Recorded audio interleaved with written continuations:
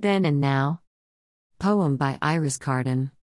What doesn't kill you makes you stronger, or so the old saying said. Sometimes, what doesn't kill you just makes you wish you were dead. She'd always tried to be nice, concerned with how others felt. She'd never been as concerned with protecting herself. She'd given and given and given more and more and more. She'd given with no return, and she never kept the score. Then the day came at last, when she had nothing more to give. When she had nothing left, and no one cared how she would live. When she was left with nothing, and had to try to start again, no one wanted to know. And she was dearly short of friends. When she picked herself up, not knowing how she found the strength. Suddenly there was someone who needed her once again. The story repeated over and over, leaving her with so much trauma. Each time, she was more broken, but there was no help for her. Eventually, she realized that she would have to change her ways. She had to carefully choose the people who filled her days. She learned to only give what she could afford. She learned how to say no to those who wanted more. As she became that bit stronger, she was no longer alone. Others who had been as broken saw her as one of their own. The broken banded together to lend each other strength.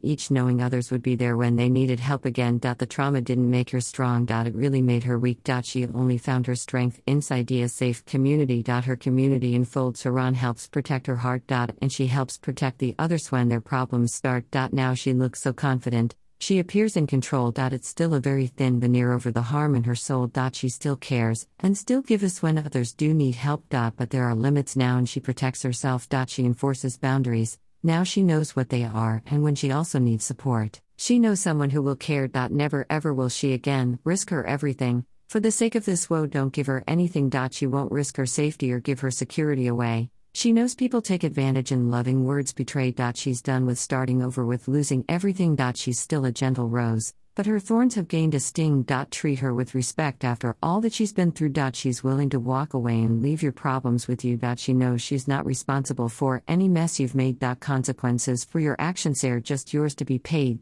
She may help you if she's able, but she now knows her limits. And she's more than willing to accept her life without you in it.